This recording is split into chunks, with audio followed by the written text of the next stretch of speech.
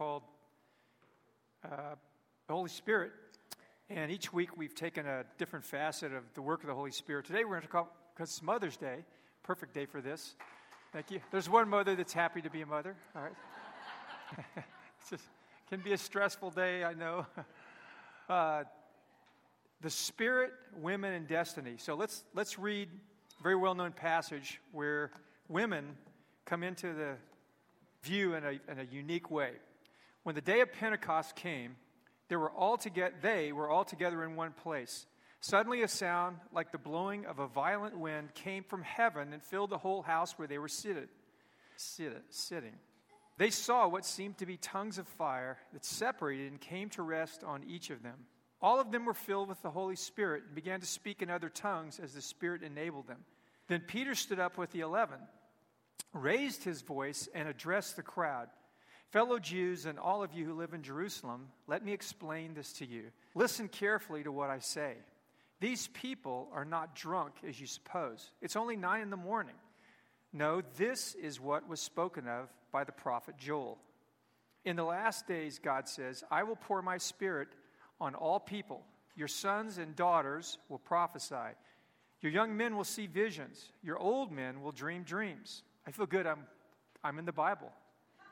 Even on my servants, both men and women, I will pour out my Spirit in those days, and they will prophesy. I will show wonders in the heavens above and signs on the earth below. Blood and fire and billows of smoke. The sun will be turned to darkness and the moon to blood before the coming of the great and glorious day of the Lord. And everyone who calls on the name of the Lord will be saved. Now, this happened 2,000 years ago, this event that Luke records and then passes on. It was a very significant event in history. But what he says something that it's really easy to pass over when you read this. If you don't know what the world was like in the first century, and even in much of the world that we live in today, this event was a watershed event in the history of women in the world.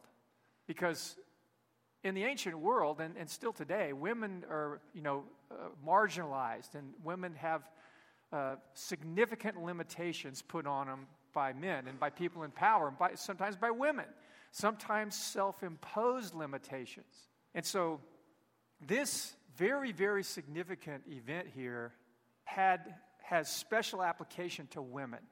And I want you to see what I just read to you. I want to remind you what happened, and then I want to go back and just touch on what he said there, and then try to apply it to you. Because there's 3 words in there that you have to pay attention to that it might be easy for you just to skip over. But on the day of Pentecost, God poured out His Spirit on sort of a ragtag group of the followers of Jesus who were left after His death and burial and resurrection, and then His ascension. A lot of people who had followed Jesus up to that point, adios. There's maybe 120 people left after tens of thousands that were following Him. On the day of Pentecost in Jerusalem, they had a festival.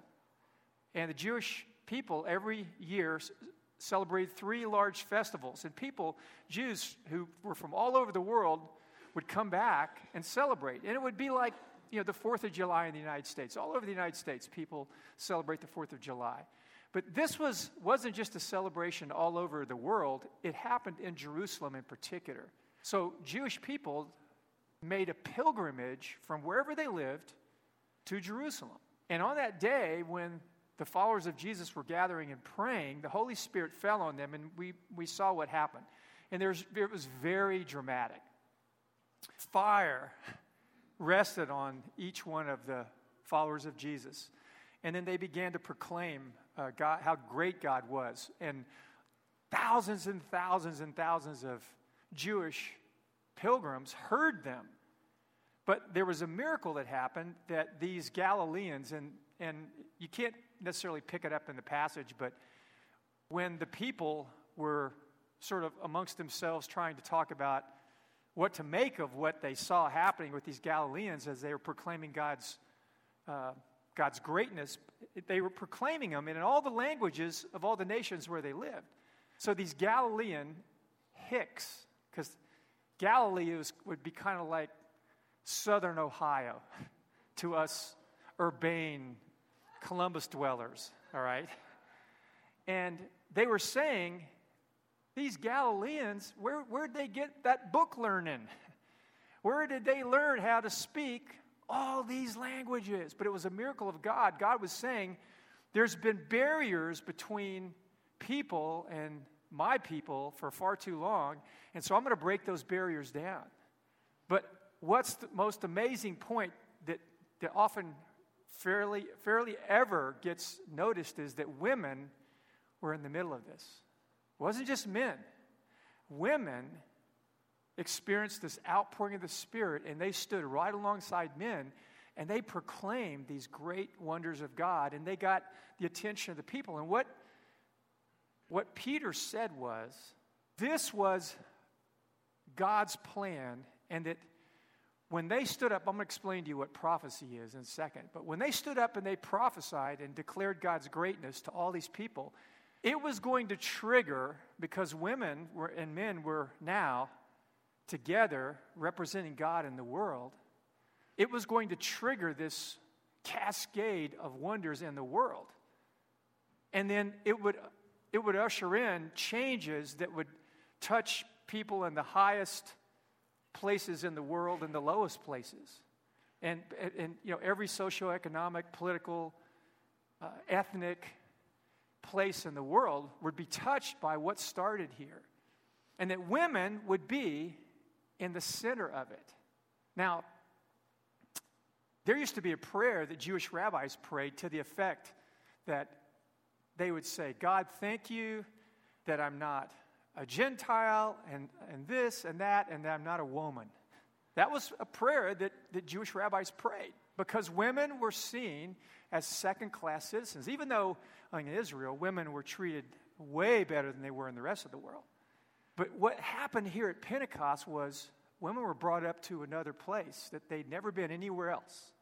Just like servants, there was these class distinctions that exist everywhere to this day. But when the kingdom of God breaks in, those class distinctions begin to disappear. Now, let me tell you something. When the language that Joel used here, I'll put it up here. When they prophesy, God is going to show wonders in the heavens and signs on the earth. That's metaphorical language for heavens and earth, places of great political influence and financial power down to the lowest levels of every society are going to be impacted when men and women represent God well in the world. And he says the sun will be turned to darkness and the moon. And they believed in the ancient world that the sun and the moon were, spiritual deities, and they worshiped them. And today people still look at their horoscopes because they believe the powers of the stars and things. We're not. Oh, Black Panther. Okay, it was a good show. All right, we'll go back here. I'm going to stop it. Back up. Sorry. All right, there we go. We're back again. Welcome back. Thank you. Eric rescued me. So you guys are looking up there and thinking, what is he looking at his computer for? We can't see anything. So he's describing how the powers, whatever powers people conceived of that ran their lives, were going to be swamped by the love of God revealed through his people. And that women were going to be instrumental in that, right alongside men. There wasn't going to be these two tiers anymore. There wasn't going to be the kind of marginalization of women, that something was going to happen. So, to the point that all across the world, there'd be a spiritual awakening. And so, the work of Jesus on the cross is what opens the door for this outpouring of the Spirit. That Jesus came and reconciled people to God, that whoever calls on his name, the Spirit of God, who if you read the narrative of the Bible, who was a creative force in the world, the person of God, who was working in the world, creating everything and sustaining everything, and inhabiting everything, and we're the air we breathe. The word in Hebrew for spirit is the word for breath or air. The word for spirit in Greek in the New Testament is the word for breath or air. So the Spirit of life would invade us and take us to another level of life that we could never realize but because of Jesus. So that this Spirit would be poured out so that we can begin to realize our God-given destiny to shape nations. So what he's saying is, the link between the Spirit and women and destiny is, if you will allow the Holy Spirit to fill you over and over and over, as a woman, whatever barriers that you've experienced, whatever man-made or self-imposed barriers will begin to break down, that God will give you a voice and an influence that will shape the nations. So later on at the end of that section where Peter is explaining to the Jewish people what happened, he says, "Repent and be baptized, every one of you, in the name of Jesus Christ for the forgiveness of your sins. And you'll receive the gift of the Holy Spirit." This promise is for you, those people who heard him say this in the first century. It's for them and their children and for all who are far off and for all whom the Lord our God will call. So that's us. That's you. All the women that are here and men. But I'm applying this to women because I think we have to constantly hear this, that the gospel says women are image bearers like men are, and they're made to rule and reign and to influence the world the way men are. This was a radical idea.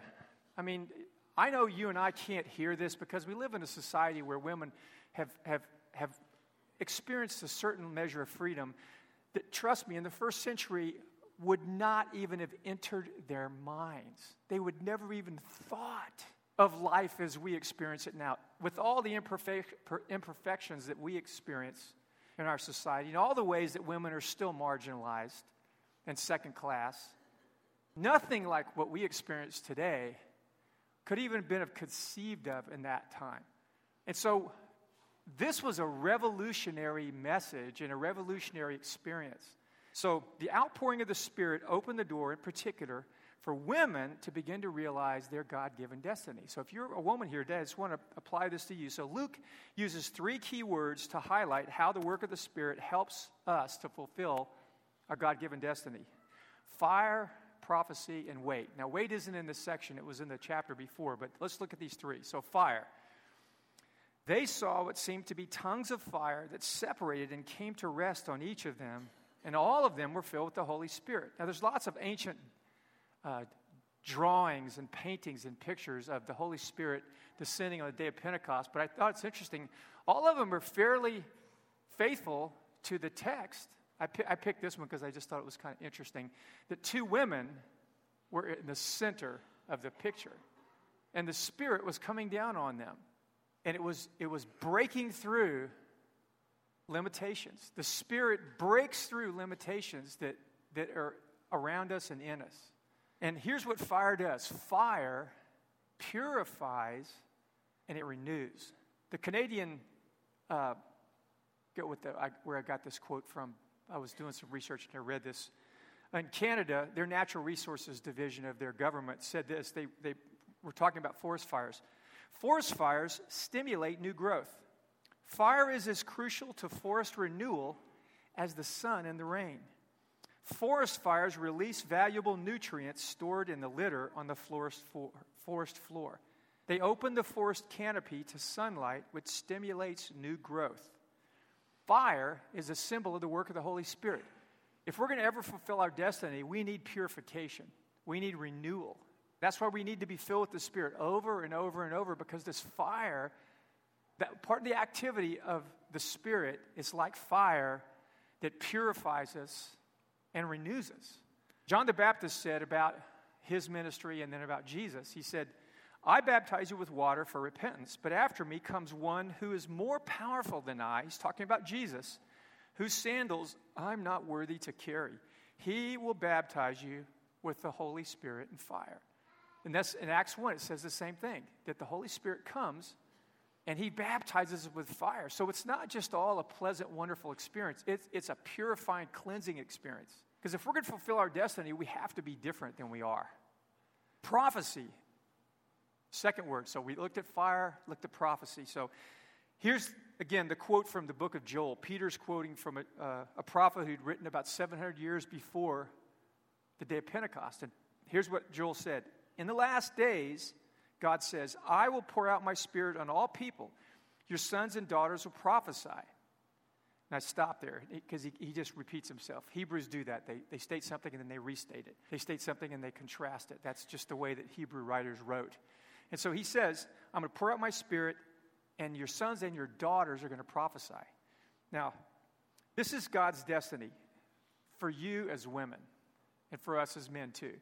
To speak and live for God in such a way that crucial environments, our home, business, education, government, all the most significant environments in the world will be reshaped by the kingdom of God that comes through you in your life. So we kind of think of prophecy in a technical sense. It's like sometimes we'll stand up here and someone will give a prophetic word for somebody. That's prophecy, but that's prophecy in a more narrow sense. To prophesy is to represent God, to speak for Him in the world. And when you speak for Him, there's an understanding from the very beginning, from Genesis to Revelation, that to speak for God, when you truly speak for God, inspired by God, something is released that's creative and powerful that begins to change the environment you're in. And that it goes beyond our words, it goes to our life. That our life, when we're full of the Holy Spirit, is augmented in this way that there's a cascade of change that issues from us, not because we're perfect, it's because of who we represent. Our weakness highlights that it's God.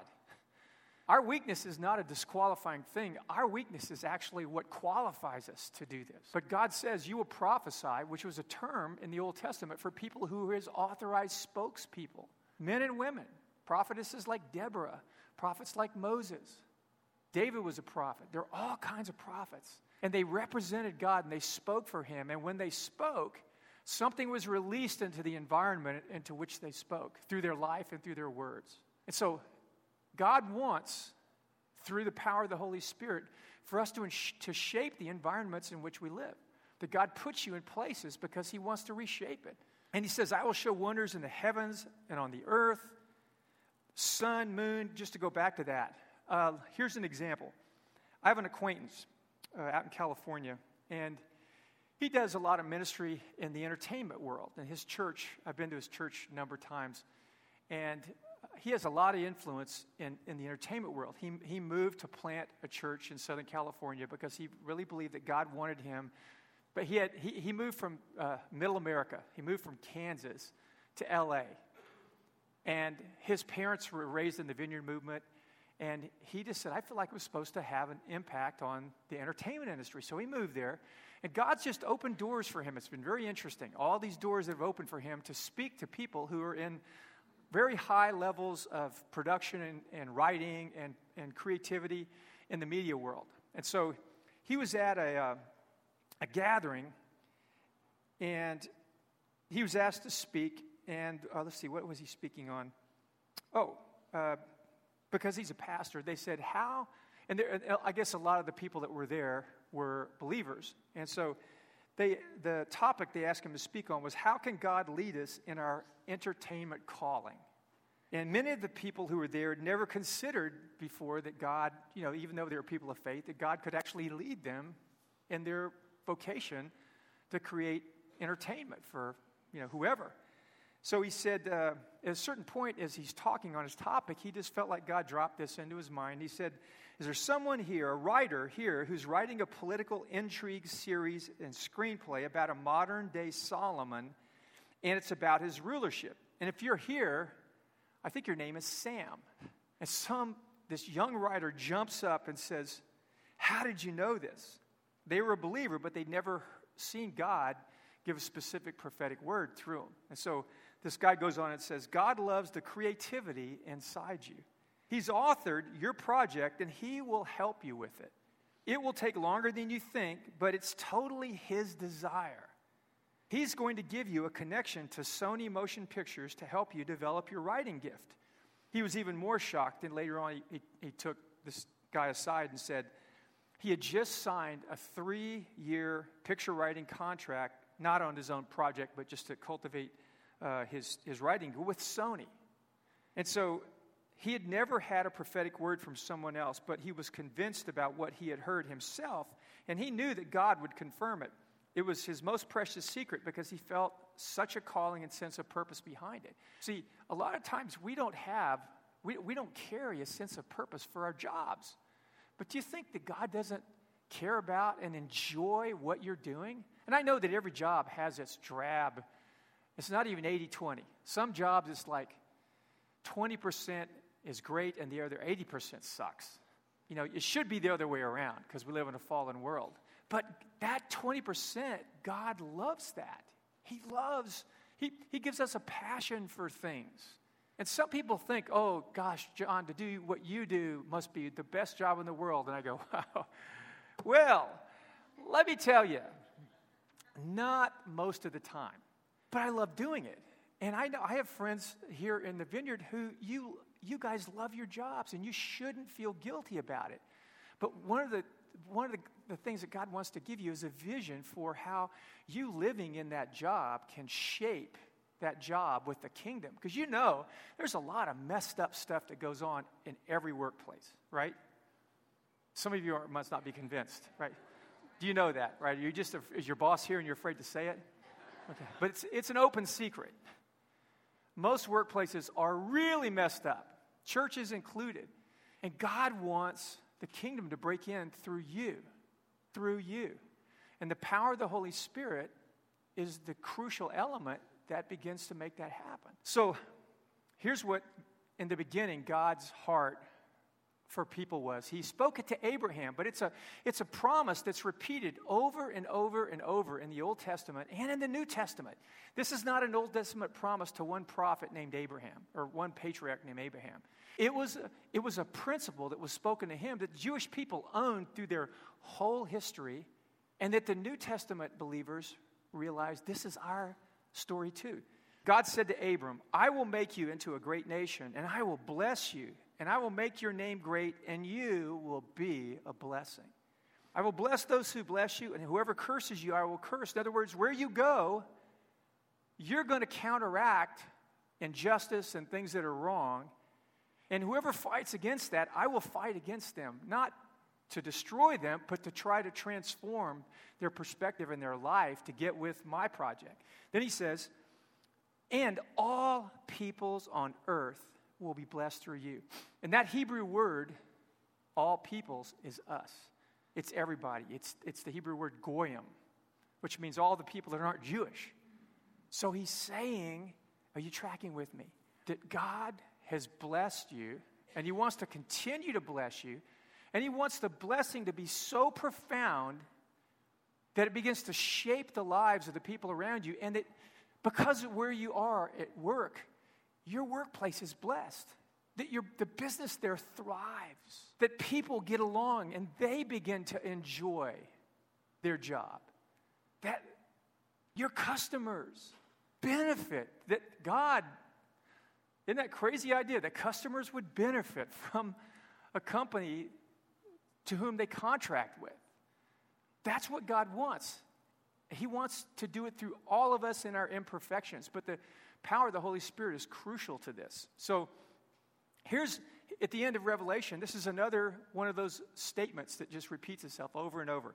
The kingdoms of this world, in other words, these big environments of this world that are important, nations, governments, economies, down to the micro scale of homes and neighborhoods, have become the kingdoms of our Lord and of his Christ, and he shall reign forever and ever. This is the legacy of the kingdom, that the Spirit breaks in, and women are supposed to be crucial and instrumental in this. I would go so far to say this: if women don't do this, it won't happen.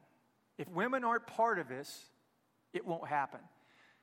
Which leads me to believe that maybe why we don't see this realized more is because women don't play a larger role. And so those of you that are women here, I want you to hear some kind of invitation from God to your heart. And you may have some internal barriers, some internal disqualifiers, they're self-disqualifiers, that would try to keep you from hearing God inviting you into something today. I looked at three words. There's three words that are really key to this. One was fire. You need to be purified. Two, prophesy. You need the power of the Holy Spirit so you can represent God well. But three is this word, wait. He told the Jews as they sought this power of the Holy Spirit, he said this, don't leave Jerusalem, but wait for the gift my Father promised, which you've heard me speak about. For John baptized with water, but in a few days, there's this wait, you will be baptized with the Holy Spirit. And it says, as a result of what Jesus said, they all joined together constantly in prayer, waiting, looking. That's what we call our privileges. We're waiting. We're asking God, pour your Spirit out in these very, very specific ways. So here's the challenge. Waiting tests us. Waiting tests what do you really want. When you have to wait on something, how many times have you gotten in a line in somewhere and it was something to some degree you needed, but you had to keep waiting and waiting and waiting. At a certain point you go, I don't think I needed this much, right? And you get out of line. Well, when you wait on God, remember what we talked about a couple of weeks ago? One of the things that signs and wonders do is signs and wonders show us that God's here and that He is in charge. Because we get confused about that. Especially in America, we have so much freedom. We have so much control. We have so many options. We operate so many times under this delusion that I'm really in control. And it's good that I'm in control. It's better than I'm in control than someone else. But God is always trying to disabuse us of that deception. Because if you think you're in control, you're in a mess. And waiting, the way God makes us wait for the power of the Holy Spirit, oftentimes corrects that idea that we have that we're in control. And it tests our hearts. Do I really want God? Because I know frequently when I pray, I will just be quiet and sit before God and say, God, I'm not going to ask you for anything. I'm not going to ask for you to help somebody else. I'm just going to listen to you because you deserve my time. You deserve everything. And He wants us to come to Him, and He wants us to petition Him, and He wants us to call out for needs, etc., because we're taught that. But He's also worth just pursuing for who He is. And when you learn to wait on Him, you start realizing that the treasure I'm seeking is not the answer to my prayer. The treasure I'm seeking is the person that I'm sitting before. And the more you realize you have Him, so many other things sort out in your life. So much perspective changes when you realize, wow, I have His love. I have everything. I'm His child. I've got everything. And so much that you carry inside you as you wait starts dropping off. I mean, waits, W-E-I-G-H-T-S. So waiting is really powerful, but it tests us, but it also positions us. Waiting positions us to look to the one person who has something for us that will give it to us, that will change everything. And waiting is a really crucial part of that. And last of all, it unites us because, again, one of the unfortunate characteristics of our culture is that our culture seems to be structured to fragment us, to disconnect us, to cause us to devalue other people. I mean, people who are minorities experience what it's like on a daily basis to be an outsider and to be a part of the majority. And it isn't that the majority is always setting out to communicate that. It's just the way you feel. I've spent time as a minority in other cultures, other countries, and it's weird. You just feel like you're on the outside. I mean, I remember walking in different countries, like I was in Brazil once, walking down the street, and I'm taller than everybody. And I'm a different color than everybody. And people are like looking at me. Man, people will stop and they're like, what is it, you know? My zipper? Why is everybody staring at me? And I felt awkward. I felt weird. Our culture does that to all of us individually. It's like we live in that awkward adolescent teenage state where I just feel so different. But we're made to feel connected and to be connected. And when everyone has to wait on the Lord for His Spirit to come, it unites us together. It's another way that can unite us together. It's a difference maker. Because I've done it a lot, and so I can just tell you from my experience, when I wait on the Lord with other people, I just feel connected to them in an unusual way. So, this is God's destiny. for you, especially women who are here. He wants you to speak and live for him in such a way that crucial environments like home, business, education, government, etc., are shaped or reshaped by the kingdom of God. So what Jason or Adam was here, but he had to leave. If he didn't, Jason, why don't you come up here? Jason Mosser. Is Jason here? We're playing musical chairs. I want to just lead you women in a prayer, and then I want to just have a few minutes where we pray and wait on the Lord, where we just wait and give God some space, just for his Spirit to work and to move, and see what he has to say, see what he might want to do. But some of you, in particular, they're women, as we're waiting on the Lord, I want to ask you to, in particular, take this that I've taught as an invitation from the Lord that he is inviting you to be filled with his Spirit today. Doesn't matter where you're at. The work of Jesus on the cross has opened the door for you, if you're a follower of Jesus, to experience the Spirit being poured out into your life and to begin to lift you up out of being minimized and reduced and limited, that he wants to empower you to break through barriers and things that are in your life and outside your life, and to be someone who reshapes the environments that you're in. And I know that you close your eyes and you think, gosh, I run into glass walls and glass ceilings all day long. I don't have the imagination to see it another way than what it is. But if you allow the Holy Spirit to fill you, that's one of the things he said. Let me go all the way back up here again. And it's, sons and daughters will prophesy, young men will see visions, old men will dream dreams. And in Hebrew, the Hebrew mind, men and women. Once he said men and women, he just doesn't repeat it. They're very concise in their wording. So he wants to give you a dream. He wants to give you a vision of the imagination he has for you. He wants you to be able to, through the power of the Holy Spirit, enter into something that you can't on your own. And I want to ask you if you just pray with me, because I think there's a response that you need to make towards the Lord, where you say, if God's spoken to you, where you pray and you voice, and if not necessarily in the words that I'm going to offer you, but in your own words to God, fill me with the Spirit. Take me outside my experience. Make me part of that company of people who, how we speak and how we live, reshape environments to look more like your kingdom, a kingdom of justice and love and mercy and generosity and unity and reconciliation. I mean, there's just, every environment's messed up. So I guess there's no music. So if someone could hum really loud, just a nice, they're coming? 3 minutes? Okay. Surprise. Okay. I am. I don't want to, listen, I have, in my back pocket, I got rabbit trails you won't believe. But I do not want to take one of my rabbit trails out of my pocket. We never know where we're going to end up. I've managed to keep this concise. I want to hold on to that. So let's do this. Since we're waiting for music, why don't you just close your eyes and we'll wait. I'll just pray for a moment and we're just going to wait. Lord, we've talked about your wonderful promises to us, and especially for the women that are here. We know you have just great purpose in their lives.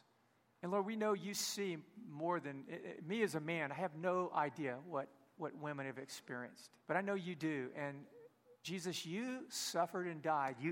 You went to hell that everyone, especially women, would be freed, that they could come into their destiny and purpose. We thank you for the power of the Holy Spirit that you promise us. And today in particular, we want to ask that you would pour the Spirit out on women. And we've seen that you ask us to wait for that promise, to create space for you to begin to move as you want to.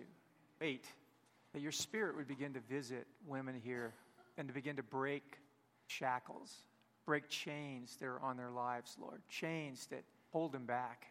Chains of guilt, chains of regret, chains of bad choices, chains of betrayal, Lord, chains of substance abuse. The chains that just begin to fall off of their lives because of the power of your name, Jesus.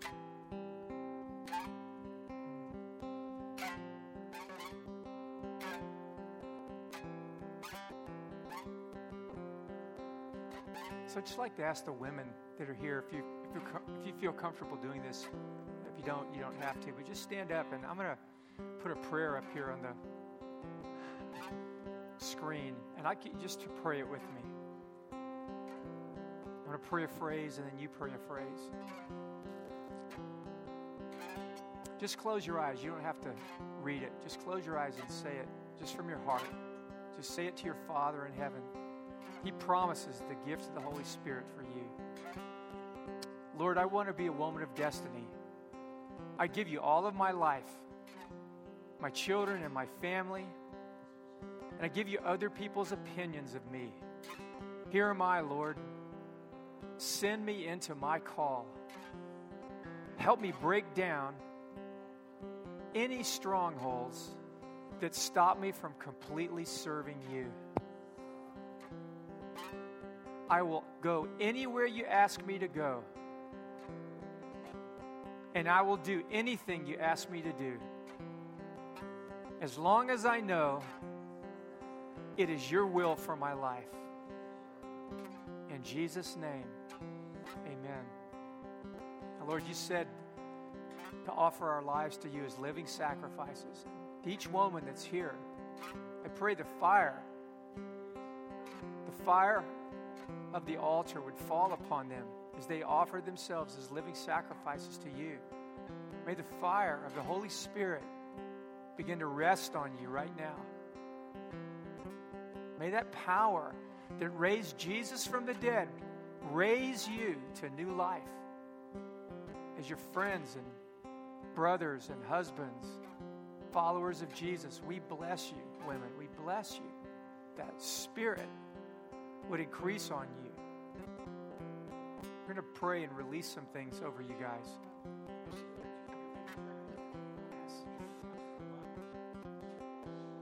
Operate out of love in the same way that a mama bear protects her cubs. There's a fierceness that God wants to release in you, having to do with your call. And how this call manifests is going to be different. It could be with your children. It could be with your grandchildren. It could be with a variety of things that you're called to do in intercession, in worship, in your job, and reaching out in evangelism. But right now, the Lord wants to release a fierceness in you right now, where you've subjected yourself to timidity, where you've quieted your own voice, where you've said that you're just not going to speak up, you're not going to step out. You need to turn from that right now. You need to turn from it and say that is not who I am. That's not who I've been made to be. But I'm called to be fierce. I'm called to just to not be timid. Okay, so I think that's one of the things the Lord is releasing right now is that spirit of boldness. Okay, how that boldness manifests is going to be different, but I know there's some of you it's going to manifest in the prayer room. Okay, there's going to be things that you're going to be doing even in the evening. There's going to be dancing. There's going to be warfare. There's going to be a variety of things that you're going to release it there. But here's the thing, and this is the good news for you, that what you do in private begins to manifest in public. What you do in private manifests in public. Out of the overflow of your heart, what you give your heart to is what flows out of you. And the Lord is tired, okay? And I mean tired in a jealous sort of way, but He wants that warrior spirit to just flow through the women in a fresh way right now. So if you want to get some prayer for the Holy Spirit to fill you with that spirit of boldness and empowerment, just come on up here. I mean, you can stay in your seat, but I think the Lord wants to just do some things even up here in the altar area. So hallelujah to that, in Jesus' name. Also, there's just a spirit of division that is just so powerful in our culture, in our society. It's moving in families, that is just trying to divide and set enmity between people who should love each other. Okay, some of you might be victims of that. Some of you might feel the effects of that. Okay, where you just find yourself like hating and disliking somebody you're supposed to like. Well, again, this is not God's will. Okay, the Lord wants us to be together. It says that blessed are those, okay, who come together in unity. That there's a commanded blessing of the Lord when you agree with what His Spirit is doing, and He's coming against that division. He's coming against that spirit of division. So if that's operating in your family, in your life, even things you're struggling with that's separating you from loved ones, people you shouldn't be separated from, I believe that there's an anointing right there to break that yoke, whatever's going on, and you can intercede for somebody, okay, who might be experiencing that toward you as well. Hallelujah. Hallelujah. Jesus. There's also some women here. You're in management. You have leadership on you. It's a gift from God on your life. And I want to pray, and I think this is in your heart. I think this is inside you, that God wants you to express management and leadership through your identity as a woman. And He doesn't want you to compare yourself with men and lead like a man. And He wants to birth something that looks really different. It looks really different than the way that men lead. And it's equally as valid, and it's equally as impacting. And so if that's you, I just want you to hold your hands out in front of you. I want to bless you in the name of Jesus Christ, that you would uniquely bring forth creative new ways of managing and leading. They'd be expressed through your femininity and the power of who the Lord made you to be, the power of His image in you. I bless to pioneer. I bless to forge a whole new understanding of the way leadership happens that's as valid as a masculine approach is valid. I bless that to be released through you, that without fear, that you would have confidence and not fear in going forward in that the Lord's putting in your heart. Lord, we bless this femininity that you've put among us, that it would be unchained, that it would be unshackled, it would be unleashed. Lord, you said that life comes from the woman. Women, we bless you that new life would begin to come from you. Even on this Mother's Day, that new life of every kind would begin to come forth from you. That's it. Let it come. Let it come. Let it come. In Jesus' name, let it come. Let it come. Just let shame be broken off of you. Shame. Shame. Some of you, names have been spoken about you. And I break the power of those names that have been spoken over your life, that have labeled you. And they've been ways to control you and shame you. And I say in the name of Jesus Christ, who became a curse for you, I break that curse that was put over you. Some of it was spoken by brothers and fathers, leaders, friends, and they didn't know what they were doing. I break the power of that off of you. The shadow of that that's been over you, let it come off of you in Jesus' name. Yeah, just receive it. Just receive it. I'm just going to pray a couple of more minutes here. Come, Holy Spirit. I think there's several women here that you've had problems with ovarian cysts. And before you leave, I want to encourage you to get someone to pray for you. That those cysts have something to do with warfare that's been going on against you and against your family, and you as a woman in particular. Because that's just a symbol of the fruitfulness of your life and your ability to give life. There's a fear of that. Lord, we bless the women that are here. We bless them in your name. We bless the young women. Julie Renner, I got a word for you a couple of weeks ago and you weren't here, so I want to just give it to you now. I just want you to close your eyes and hold your hands out, if you didn't mind. Julia, the Lord has had His favor on you your whole life. His favor has been on you from your birth. And at times it didn't seem like it was, but His favor has been on you. And Julia, I bless you, even as God said to Abram, I'm blessing you to be a blessing. And Julia, I bless you that the favor that's on your life would begin to pour out of you onto other people in unusual ways. That favor that's on your life would become something that you give to others, that you pass on to others, that God would give you creative ways of how to do that. And just that there'd be a spring of living water that would bubble up inside you, and it would just wash out on other people.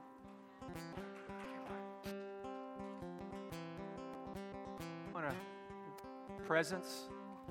Every time we gather, we want to make room and space for you. And while these last few weeks we've been opening your word to look at your work, Holy Spirit. We don't want to just make it a part of our lives that we do because of an arbitrarily chosen subject to study and investigate. We want this to be a way of life, that your word says that we are the temple of the Holy Spirit, individually and together. So Holy Spirit, we welcome you to make us your temple week in and week out, day in and day out. And even as the Jewish people saw the fire resting upon them as a people in the wilderness, the cloud of the pillar of cloud and the pillar of fire, we ask for that same sense of your presence that they carried, that we could carry it, but in even greater measure. Father, I pray for everyone here today, especially the women, that they would be able to walk out of our gathering and sustain a sense of your presence that's touching them now. Wherever they go, Lord, whatever their workplace is, wherever they live, that they would realize that you are there with them, no matter what it looks like.